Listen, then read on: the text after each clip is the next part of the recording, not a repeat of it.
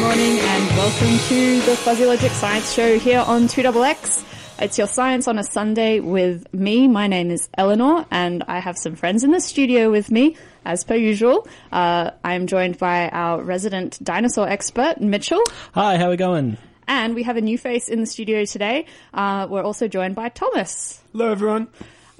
So before we get into today's topic, which I think in light of perhaps some of the darker themes that have been running through 2016 of late. Oh. Yeah.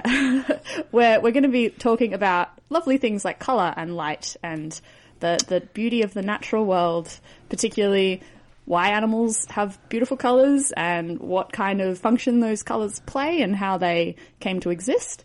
So before we get into that, Thomas, you're new to the Fuzzy Logic Studios. You're a PhD student in biochemistry. Can you tell us a bit about what you do? So my project's working on lipid production in plants and the mechanisms by which plants produce oils and trying to tailor that to biofuel and industrial needs, things like that. Okay, so you're basically modifying plants to improve their production of useful things. Yeah, so it's part of a broader field called metabolic engineering. Okay, so rather than engineering just one protein, it's more about engineering the whole organism? A pathway within an organism to function to produce a particular thing, say in this case, oils like you have...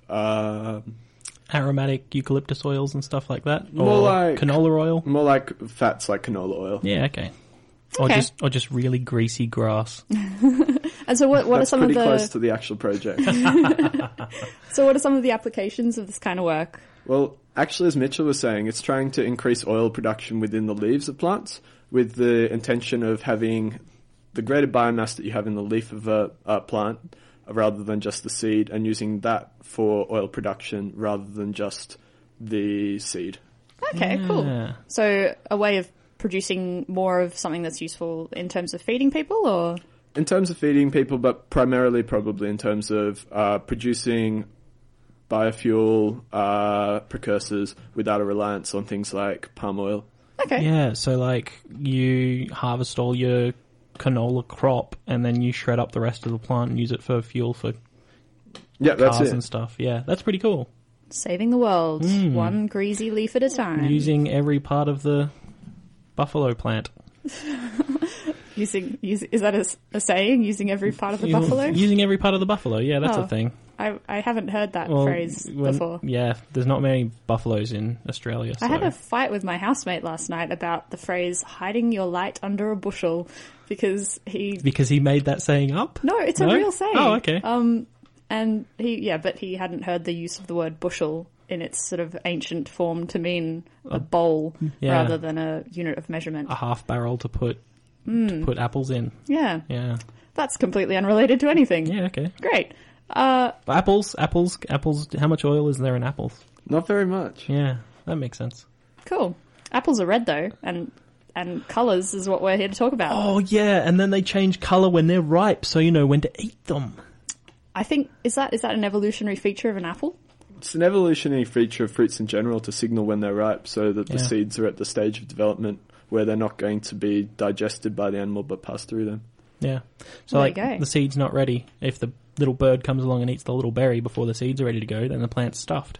So it Isn't has to. So plants develop these signals for when the seeds are all good and ready to be spread. That's exactly right. It's the opposite of traffic lights. Green means stop and red means go.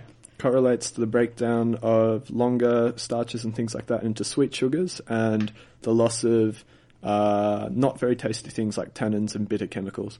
Huh. Yeah. Evolution's crazy. It's pretty neat. The first thing that I wanted to sort of start our discussion about light and colour was about that idea of evolution and how plants and animals developed colour in the first place and what sort of roles colour plays in the world around us. Because I guess it's something that sometimes we take for granted. We look around and see, beautiful green trees and blue sky, and it's all very pretty flowers. beautiful flowers and those octopuses with the bright blue spots on them. I see those every day. Yeah, you come across them on the commute in all the time. Yep. But, birds and stuff, they have Birds- colours. birds are But very why? colourful. Why do they have colours, Mitchell? Yeah, for a multitude of different reasons. Okay. And you just like got me going on this whole other brain thing about what colours were there before anything had eyes. What colours Back were in the there way before back colour TV? Yeah, right? Like, was it like that episode of Arnie Jack where the eye evolved and all this colour just drained into the world? I haven't seen that, but I suspect that it wasn't. Probably not. Yeah, so colour's used for a multitude of different things. One of my favourite things that colour is used for is not being seen. Camouflage. Camouflage is excellent, and crypsis. I have, yes, crypsis. Crypsis. Which is a really cool word, and it's one I hadn't come across. So much fun. Making yourself look like something else. Mimicry. Mimicry, as well as camouflage in general, which I'm sure is a word that everybody's familiar with. So I did some reading about camouflage, and this guy called Sir Edward Bagnall Poulton. That's a great name. He was a cool guy. He wrote a book called The Colour of Animals in the 1890s, in 1890 in fact. Only 90s kids will remember this book. And he basically classified 4 different types of camouflage, which I think was quite interesting. So he established 4 different types. The first is protective resemblance, which is crypsis. Yep. So this is where something that's... Don't eat me, because I look like a stick, and sticks aren't good to eat. Exactly. Yep. So I am a stick. I am a leaf on the wind. Yep. Oh, no. I'm sorry. And don't eat me because I'm disguised. So obviously that has a very strong evolutionary advantage. Mm-hmm. If you look like another thing that isn't likely to get eaten, you won't get eaten, and hence you can pass that property on to your offspring. And so that's why we have stick insects and things. Mm-hmm. I was reading about stick insects pretty recently, and about how they have lost one of a lot of the organs that they have, and have very compressed interiors of their bodies, and it just really messes up with their physiological functioning just for the sake of avoiding being eaten. So you've got an example of where evolution is driving something that doesn't seem like it's fitness, which is losing an organ or two. Just like jettison an organ or two that you don't necessarily need. Just so you look like a branch of a tree, because that's more important than being able to... Not being eaten is more important than not being able to breathe twice as well. There are a few examples of that we'll probably get to a bit later on, but what were you saying, Mitchell? I was going to say something that I noticed in the news not too long ago was tree lobsters. What are tree lobsters? Which is a common name that I love so much. The Lord Howe Island stick insect. Okay. February this year, were bred successfully in the US for the first time. Okay. Which is, Lord Howe Island stick insects have been struggling a lot with the introduction of things like rats into Lord Howe Island. Sure. Great big flightless fat, well, they're called tree lobsters instead of stick insects. Because they're big, fat, chunky...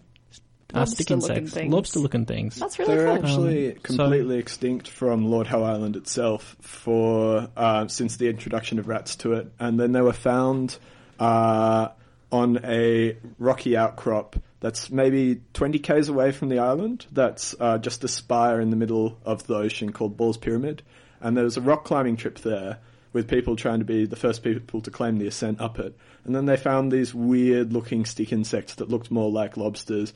They took a couple of samples back and actually started the conservation effort. And then, as a consequence of them finding it, rock climbing was banned on Ball's Pyramid. Oh, that's a great story. That's lovely. Wow. Well, that's kind of nice and cyclical. So does that mean they are the only holders of that record? That they were the only people ever to claim that. No, I think Dick Smith did it as well, actually. Oh, okay. Of course. Sounds like something he'd do. Yeah. Before his electronics goes broke. Climb a rock, save a species. Yeah. Well, anyway, so that's crypsis. That's looking like a thing so you don't get eaten. Then there's aggressive resemblance. Yep. Can you figure out from... Yeah, so, for example, like coral snakes, or other mimicry where I know there's a few butterflies that do this. There's a few species that resemble monarch butterflies, which are super, super poisonous. So it's like, hey, I don't look like a stick, but I look like this other really nasty thing that if you eat, you will die. I'm definitely one of those. So that's called aposematism. Oh, damn. Yeah. Aggressive mimicry. Aggressive mimicry is still camouflage. Is it when it has eyes on it? No. So No?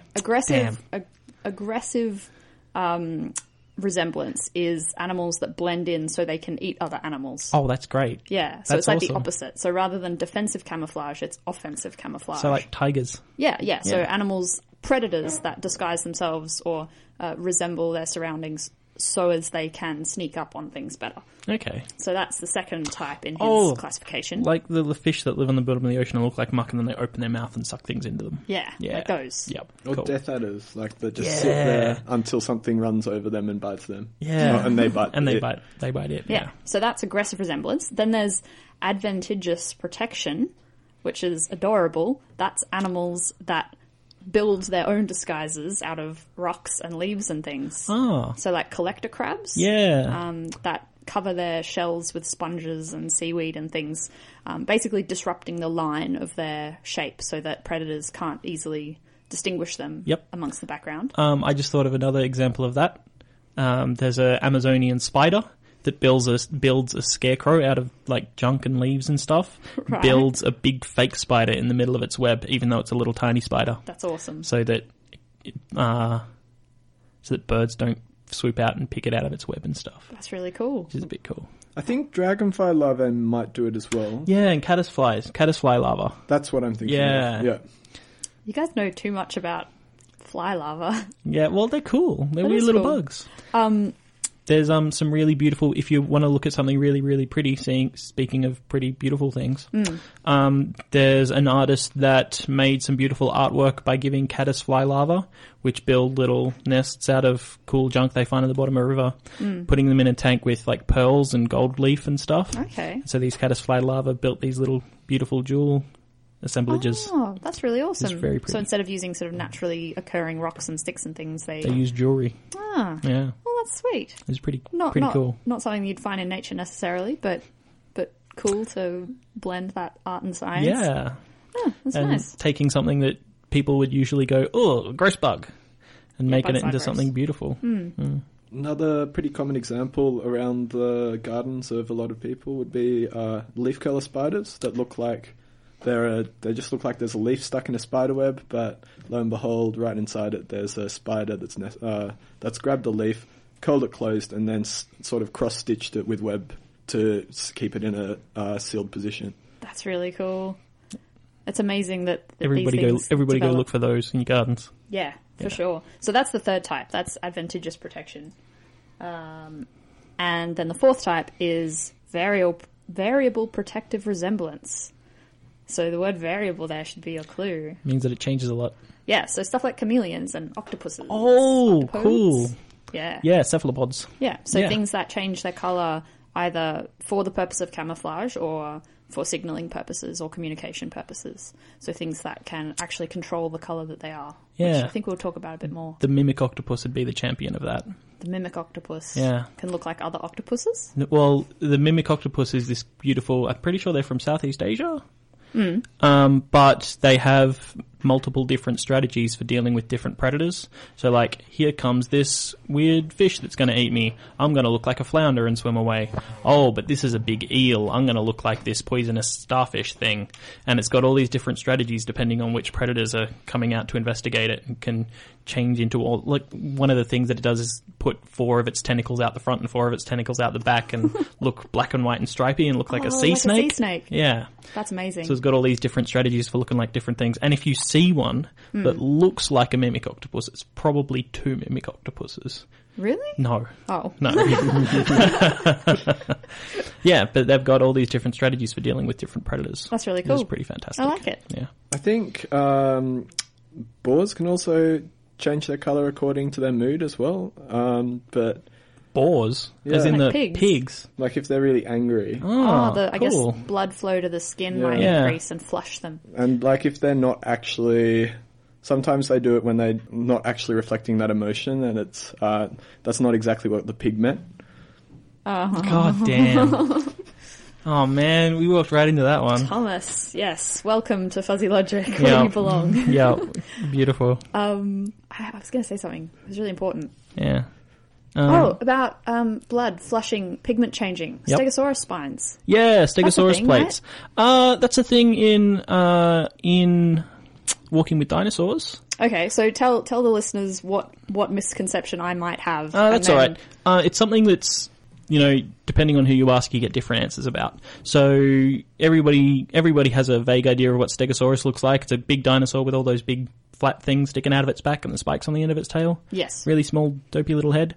And those plates have a really intricate, massive network of blood vessels that run over the surface of them.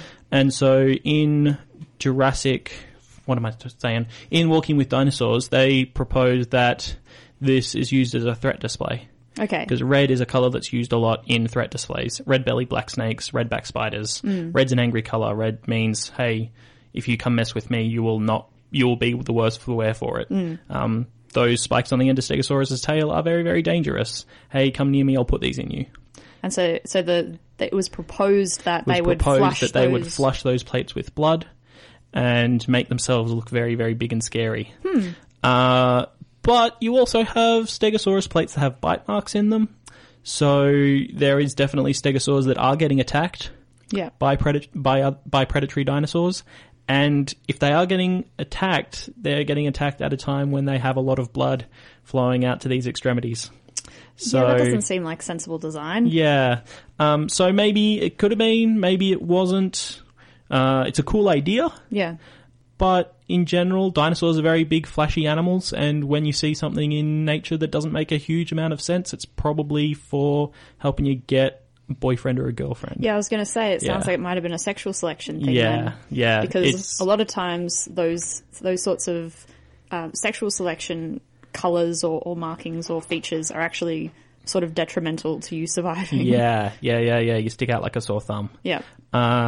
Yeah, it's also been suggested it's for, it's great big solar panels on its back, or for helping itself cool down, warming up or cooling down. Yeah, but you do see other much larger animals in the same habitat that don't have these massive specialized structures, at least as far as we can tell, for doing that. So it's still a bit of a mystery what the red Stegosaurus blades were all about. Yeah, a whole heap of people thinking lots of different things. And it's an animal that's been extinct for 150 million years, so you might not ever know. Well, that's really cool. Let's go to a track for a bit. So this is Catamaran by the Alalas. You're listening to Fuzzy Logic here on 2XX.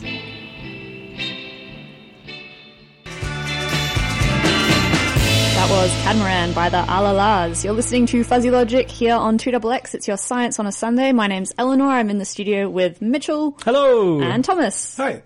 We're talking about pretty colours today because sometimes on a Sunday morning you just need to think about things that are nice and pleasant. Something to brighten up your life. So we're talking about light and colour in nature and why animals or plants have particular colours, what sort of function those colours play and how they evolved. And I think we were just about to start talking at length about dinosaurs because Mitchell likes things that lived a long time ago. I do. And I think one of the things with dinosaurs is that when you open like a kid's picture book about dinosaurs, a lot of the time they're sort of... You pull out all your pencils to colour them in. You go through the greens and browns, right? Yep. They're just like big lizards. Yep. So there's a lot of sort of generic olive-coloured dinosaurs. Mm-hmm. Is that an accurate representation of how dinosaurs may have looked? Well, as I was saying before, you do have a lot of dinosaurs with these big, elaborate structures. From what we can tell from the fossil record, they are very showy animals. So you think about, Triceratops with that massive crest. You think about all these duck-billed dinosaurs with all these crests on their heads, and theropod dinosaurs with crests, and now coming out more than ever are dinosaurs with great big elaborate wing feathers and tail feathers and all these great big flashy showy structures. And if they're all grey, that's dumb. What's the point? Yeah. One of my favorite things to say about dinosaur color is when you're coloring them in, do whatever you want. Nobody can tell you that you're wrong. Except Except when they've got feathers. Unless. During the song, Tommy asked me, "Do we know what color dinosaurs are?" We know what colors we know what colors some dinosaurs were, and we know what colors dinosaurs with feathers can't be, which is really cool. Okay, elaborate. So feathers don't break down very easily. That's why we fill our pillows with them. They don't rot and stink. Yeah. So you can get... I had some pillows in my time. Well, imagine how fast a pillow full of skin would rot and stink. Yeah, that's a good mental image. Yeah, that's a really gross mental... I'm sorry for destroying our pretty lovely show with that image. The We're cogs pretty thick-skinned. Yeah. Yeah. Oh... I was literally about to say I can see the cogs in Thomas's head trying to come up with a pun. His eyes glaze over a little bit like, hang on, almost there. I've got almost something there. here. Yeah. It worked. It was feathers don't break down very easily, so they preserve really well on the fossil record. Yeah. And so sometimes you can, if you get a particularly well-preserved feather, the pigment structures are still preserved inside that feather. Okay. So you can get out your electron scanning microscopes and all this wonderful new technological science tools and figure out what colours these feathers were in life. So what colour, you said we know what colours they weren't. Is there a particular colour that was more difficult to produce, or how have we ruled out a colour? Yeah, so with a lot of these feathered dinosaurs, a lot of them are predatory dinosaurs. Yeah. So when you're getting into the more... And a lot of these things, if you had seen them in life, animals like Velociraptor, you would have looked at them and gone, wow, that's a really long bird. They were really, really feathery. And when you're getting into more birdy dinosaurs, you get a few more omnivores. But with some of the more predatory dinosaurs, we can rule out a few things. So in these feathers that we're finding, the main pigment structures that they're using are melanosomes. Yep. So melanin... you can imagine all the different colours that human hair can be. That's basically your colour palette that you're working with for melanosomes. You can get blacks and greys and whites and reds and, well, the rusty kind of gingery reds like Eleanor's hair. Awesome. And browns and maybe some blonde. Okay. And that's the colours that you're looking at for most of these feathers. With modern birds... When you see the birds with the bright yellow plumage, like the crest on a sulphur-crested cockatoo, or bright reds in crimson rosellas, they're not pigments that they're actually making themselves. Okay. Those are carotenoids. From their diet. From their diet. So they're taking the one that everybody would be familiar with is flamingos. How flamingos get their lovely pink colour from the shrimp that they eat. Yeah. Incidental coloration. Incidental coloration. So a lot of these predatory dinosaurs not having... plant food in their diet are not going to be able to get any of these carotenes. Okay. So you're probably not going to have a bright red, bright yellow, bright orange Velociraptor. On another point on feather coloration, interesting fact, an albino budgie is actually blue and white rather than completely white, because the blue in a bird color, in a bird feather is actually as a result of not a pigment, but minor structural features of the feather that change the way it diffracts light. Yeah, and this was the next one that I was going to talk about, how you get the blues and greens, which is not a pigment, it's actually structural. And I didn't quite understand how this worked until I looked it up this morning. So before we launch into it, yeah. Just to like really distinguish between the two. So we've got Melanin. Pigments that are paint, basically. And these are actually molecules that absorb a particular wavelength of light. Yep. So just coming at this from the only perspective I understand, which is chemistry, these are actually physical structures that the nature of how the electrons in these molecules sit means that when sunlight hits these molecules, they absorb a particular wavelength of light, and so we observe whatever colours aren't being absorbed. That's it. So that's the sort of coloration you're talking about with the pigments in those feathers, those melanins and things. Yep. So now we're moving into structural coloration. Colour. All right. And basically the way this works is, it's like your prisms. Mm-hmm. When you're playing with your prisms, when you've got a chandelier and they make all those tiny little rainbows out of white light. When you're at home playing with your chandelier. Yeah, playing with your prisms. Yeah. Did nobody else do this? I had a prism. Yeah. I had a prism with a triceratops in it. Yeah, nice. Yeah. That's that relevant. Was a weird sort of combination of sciences, but I loved it. That's pretty cool. Yeah. And basically you've got two thin films that are interacting with light in strange ways. And a really good example of what does this is soap bubbles. Oh, how you get the rainbows on the surface. How you get the rainbows on the soap bubbles is the interaction of light between the two films going into the into that soap bubble and out again. You get all those weird little rainbows. And that's how you get blues and purples. Yeah. Yeah. There's very few naturally occurring blue pigments. Is that? Yeah, that seems accurate. Yeah.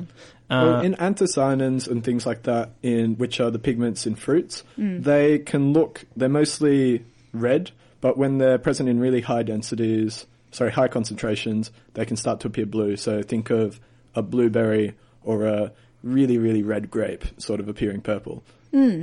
So that's more of a concentration thing than an actual producing a blue pigment. And animals don't tend to produce the two kind of pigments that you see in plants, which are betalains and anthocyanins. They're the main ones that have good reputations for being antioxidants and stuff like that. That's why you gotta eat blueberries. Also because they're yummy.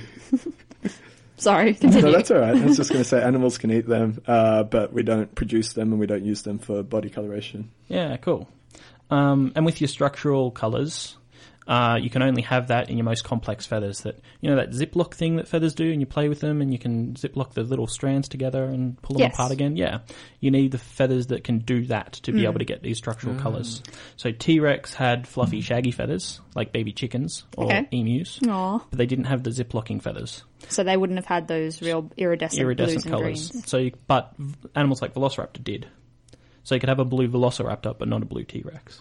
I'm not sure, but I'm pretty sure that the colours that you get on beetles and things like that, the really iridescent coloration, all comes from structural features of the really fine crystalline aspects of the chitinous coverings that they have.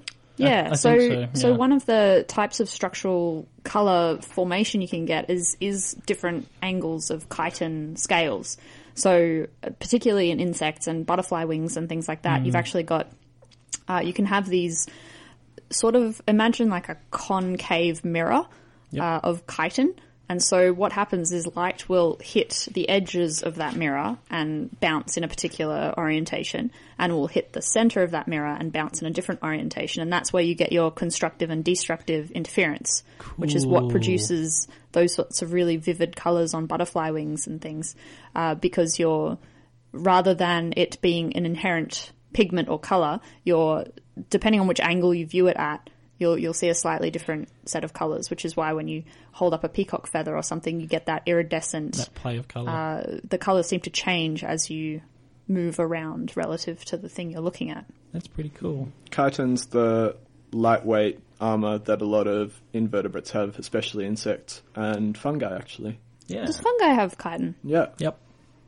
Yeah, as a cell wall, isn't it? Yeah. Yeah. Why? Wow. Whoa. So that's this is the ultimate science question. That's probably like a PhD level question, I think. Fungi are more closely related to animals than they are to plants, so maybe it's got something to do with that. That's really cool. Yeah. There is, I found an article about iridescence in plants, actually, because people have just been studying the iridescence of leaves in lower levels of rainforest. So instead of having that real bright chlorophyll green for photosynthesis up in the canopies, there's species of plants that live further down. They miss out on all the top best quality light because it gets all absorbed up the top. Yeah. But they've actually been investigating, these scientists have been investigating the iridescent quality of these leaves.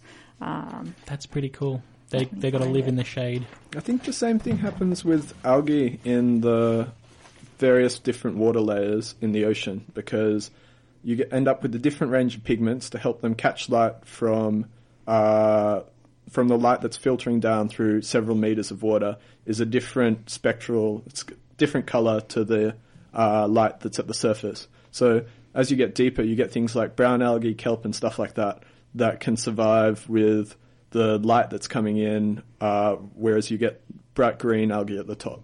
That's pretty really cool. Yeah, so these iridescent leaves are in the Begonia genus. The Begonia genus. Those are two words that are hard to say strung together. And so Heather Whitney, who's based at the University of Bristol, Wow, published in Nature Plants. Nice one. Good work. They were studying the iridescence of these begonia species, basically found the existence of highly structured organelles, which they named iridoplasts. And they actually do it using sort of photonic crystal structure. This is so sci-fi. This is great. I know, but this is just happening in the bottom of rainforests. And it's like a weird sci-fi thing. But yeah, so basically the organelles, rather than being sort of chloroplasts that are our sort of common photosynthesis things up the top of... Things that make plant green. Yeah.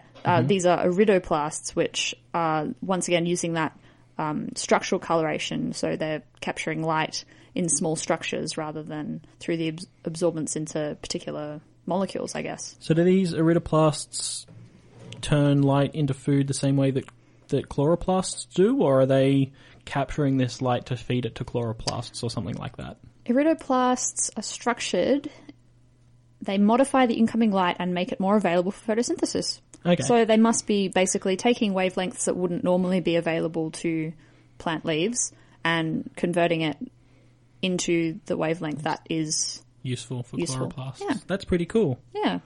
That's kind of awesome. Quantum leaves. How good are plants? Plants are pretty good. Let's go to another track, actually, before I forget. So this is a throwback to the 90s, because I've only been listening to 90s playlists the last couple of weeks. So this is Brimful of Asher by Corner Shop. You're listening to Fuzzy Logic on 2XX. That was Brimful of Asher by Corner Shop. Throwback to the 90s there. You're listening to Fuzzy Logic here on 2XX. We're talking about colour and light. My name's Eleanor. I've got Mitchell. Hello. And Thomas. Morning. And just before that song, we were talking about this study that's been published in Nature Plants recently about this newly discovered or identified structure in particular plant leaves called iridoplasts. And during the song, Thomas did a bit more research and can reveal a bit more information about that. So the iridoplast is actually a modified sort of chloroplast. In plants we've got a lot of weird and wonderful different types of chloroplasts that you use for different things. There's some called chromoplasts, they're colourful. There's some called leucoplasts, which contain starch. And if it's got the name plast in it, it means that it's probably a modified, souped-up chloroplast that does something new. That's really cool. That's pretty awesome. Yeah. And also during the song, Mitchell started waffling on about putting sunscreen on budgies. Yeah. So I think what we're going to talk about in this last link of the show is how animals perceive colour and light. And this somehow is relevant to budgies. Budgies, yeah. So UV light especially is something that's really interesting that a lot of animals can see that we can't. Like the birds and the bees. Ah. Speaking of birds and bees, you can use sunscreen to make budgies less sexy. I mean, I've never really looked at a budgie and kind of gone, yeah. Well, budgies find budgies sexy is the thing here. I guess that makes sense. Yeah, and you know those little cheek spots that you've got on budgies' cheeks? Yeah. They also have bright UV spots, UV reflective spots on their cheeks as well. Okay. That are really important for mate selection in budgies. How bright and beautiful you are helps you get a girlfriend or a boyfriend. And if you can, and people testing how well different animals can see light, use sunscreen a lot. Okay. Because sunscreen is really good at absorbing UV light. If you have a photo of a person's face with a UV camera and they've got half of it rubbed with sunscreen, that half looks completely black. Okay. So the sunscreen's actually absorbing all the UV light. Yeah. Yeah. So if you paint sunscreen over these UV spots on the budgies, then they don't reflect any of that UV light and go, oh, they're a bit drab and boring. Ah, so you can make them a whole lot less appealing. Make them a whole lot less appealing. I often feel less appealing when I'm covered in sunscreen, but I think that's just because like grit sticks to it. Yeah, and get all greasy. Yeah. On the topic of being appealing and UV light, onto solariums. No, we're going to flowers. A lot of flowers that look comparatively blank when you look at them with the normal human set of vision. When you look at them with a bird or a insect vision that has that extra thing called an opsin that lets you see a particular colour, they can actually see these UV patterns on the flower that kind of act like a landing strip or arrows that are pointing to the center of the flower. Pollen here, pollen here. Exactly, or nectar, and then with the plant co-opting the insect to carry the pollen somewhere else. Wow. Yeah. So there's sort of this hidden world that we can't necessarily perceive, but other creatures can. I think one of the real interesting examples of that kind of thing is the mantis shrimp, which is kind of the go-to animal of choice for nerds. Talking about what stuff can see. Yeah. So mantis shrimp are kind of incredible tiny creatures that have incredibly powerful, speedy claws. Powerful little claws. One of their common names that they've, speaking of common names again, thumb splitters is a pretty good one. Also prawn killers. Prawn killers. Do they kill prawns? They do kill prawns. Well, I mean, it's an apt name then. So they're these beautiful, they're these beautiful, gorgeous little weird crustacean friends. They're really colourful and lovely. They are very beautiful. If you haven't heard of a mantis shrimp before, get onto Google Images and just look up mantis shrimp, because they are kind of savage with these little claws or bommy knockers that they have for their mandibles. These big googly eyes and very, very pretty. And whereas we have 3 photoreceptors in our eyes, red, green and blue. Yeah. Yeah, that's right. 4. We've got 3 that work in high light, and then 1 that works in low light. Yeah, so that's why you hear about dogs having bad colour vision, is because they invest more in this low light photoreceptor. And I think they've only got colour. 2 overall, don't they? Yeah, I think they're missing one of the other ones. The green one? It's hard to say what a dog would actually see. Yeah, I've read that they're missing the green one. Yeah, I remember reading a children's book about confusing a dog by throwing a green ball onto a lawn. Yeah, okay. And that's where I get all my scientific evidence from. Children's books. Yeah. It was a children's science book. Okay. I think, primates are weird because they can see the green one because it helps us identify ripe leaves and fruit. Yeah, that makes sense. I think it's something like that. But yeah, mantis shrimp have 16 different photoreceptors. So they can just see all these weird, wonderful, wacky things that we're not noticing, which is kind of brilliant. People talk about how beautiful and amazing the human eye is, but compared to mantis shrimps, we're rubbish. We got nothing on mantis shrimps. Well, the other really cool thing about mantis shrimp eyes is they can tune their the long wavelengths of light depending on the water depth and light quality and stuff. They can literally tune their eyes into different frequencies. So they can specifically look for particular types of light. Yeah, they can go, transition lenses, basically. Okay. Yeah, like built-in transition lenses. It's called spectral tuning, which is also just a really cool phrase. The interesting thing about the pigments that we use for vision, which are called opsins, is that it's the same, at the core of it, it's the same thing that's derived from vitamin A called retinol, and it's the surrounding kind of shell of protein that's really interesting to Eleanor and I. That changes the wavelength that it absorbs at. So it's the same. Actually, if you have purified the chemical in the middle of it, it will always be the same color, and it just depends on the environment that you put it in. You can fine tune it, but not the way that a shrimp can. Yeah, that's pretty cool. Does that mean that one day we can chemically engineer our eyes to see different colors? Let's hope so. That'd be cool. That'd be something. Yeah. that would be a thing, yeah. That could happen. Yeah. On the topic of... No, go. On the topic of animals that can see outside what normal humans can see, infrared. Yeah. Snakes, pythons especially, have this little thing below their mouth, this sort of thing that runs below their lip line along their jaw that lets them sort of find out where something's emitting infrared radiation and sort of track down animals with body heat. So you can see heat. Apparently if humans had it, we'd be blinded all the time by our own heat. Really? We're warm-blooded. That's pretty cool. Yeah. So I guess that's why we can't see heat. Yeah. Which is a shame. It's awesome to think that there might have been sort of an ancient ancestor of humans who had a mutation that allowed them to sort of see heat, and they just died because it was horrible, and that mutation was lost to us. That sounds like a long-lost X-Men. It really does. Series. So going back to the mantis shrimp stuff, because there was a study done it's an ongoing study. It was back in 2014. It was actually Australian researchers based at the University of Queensland, and they have determined that mantis shrimp can see cancer. What? Yeah. Well, hang on. Most things can see cancer. Eventually. If it gets big enough. Well, they can see it when it's just individual... They can identify it easier. Patches of cells that are not yet visible to us in a physical sense, but they can actually identify... Well, we say mantis shrimp. It's actually the fact that mantis shrimp can distinguish between different types of polarized light. Oh, okay. So light hits us, and it's the wavelengths of light are all in every conceivable direction. And one of the things that we can do with something like those polarized glasses and things, you can actually filter out any wavelength of light that isn't in the direction that you want it to be. Matches up with that. That's why when you like tip your head sideways when you're wearing like polarized sunglasses, 3D glasses. Yeah.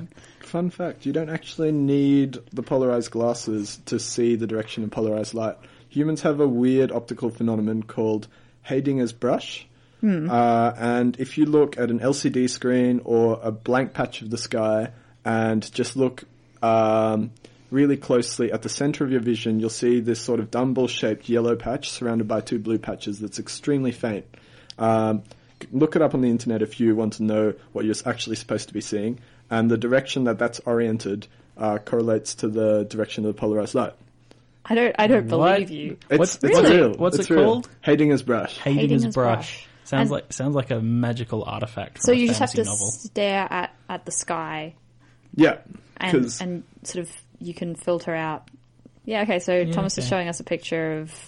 You can see it at the center of the LCD screen if you look very closely.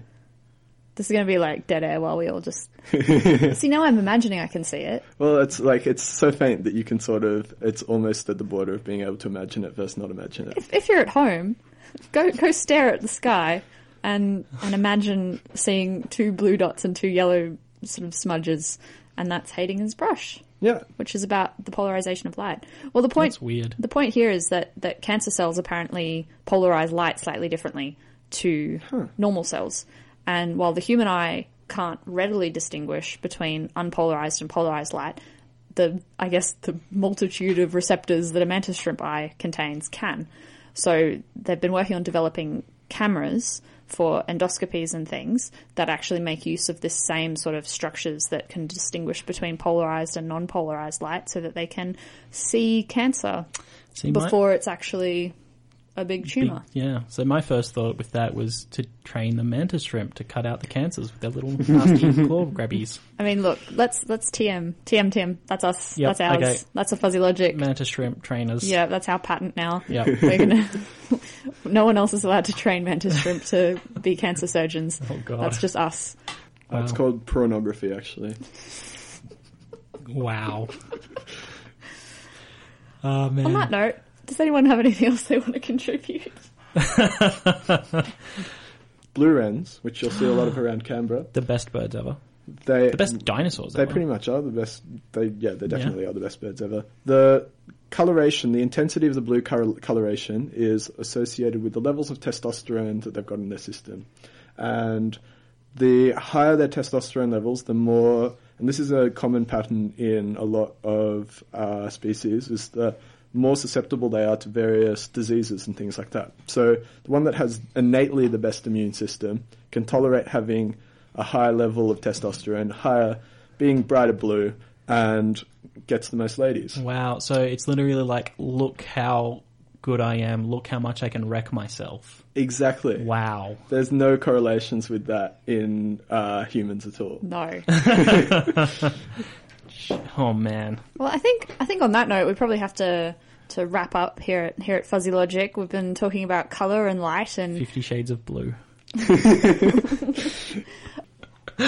So if you're interested in seeing more sort of beautiful colour tricks in nature, I'm going to tweet out from the Fuzzy Logic account a YouTube video of a panther chameleon, which is a chameleon, not a panther, but it's a type of chameleon, just hanging out on a branch and changing colour, and it's the most otherworldly and insane thing I've ever seen. It's basically this chameleon using the same sort of iridescence. It's a structural color thing, so it's changing the gaps between the nanocrystals that make up the layers of its skin.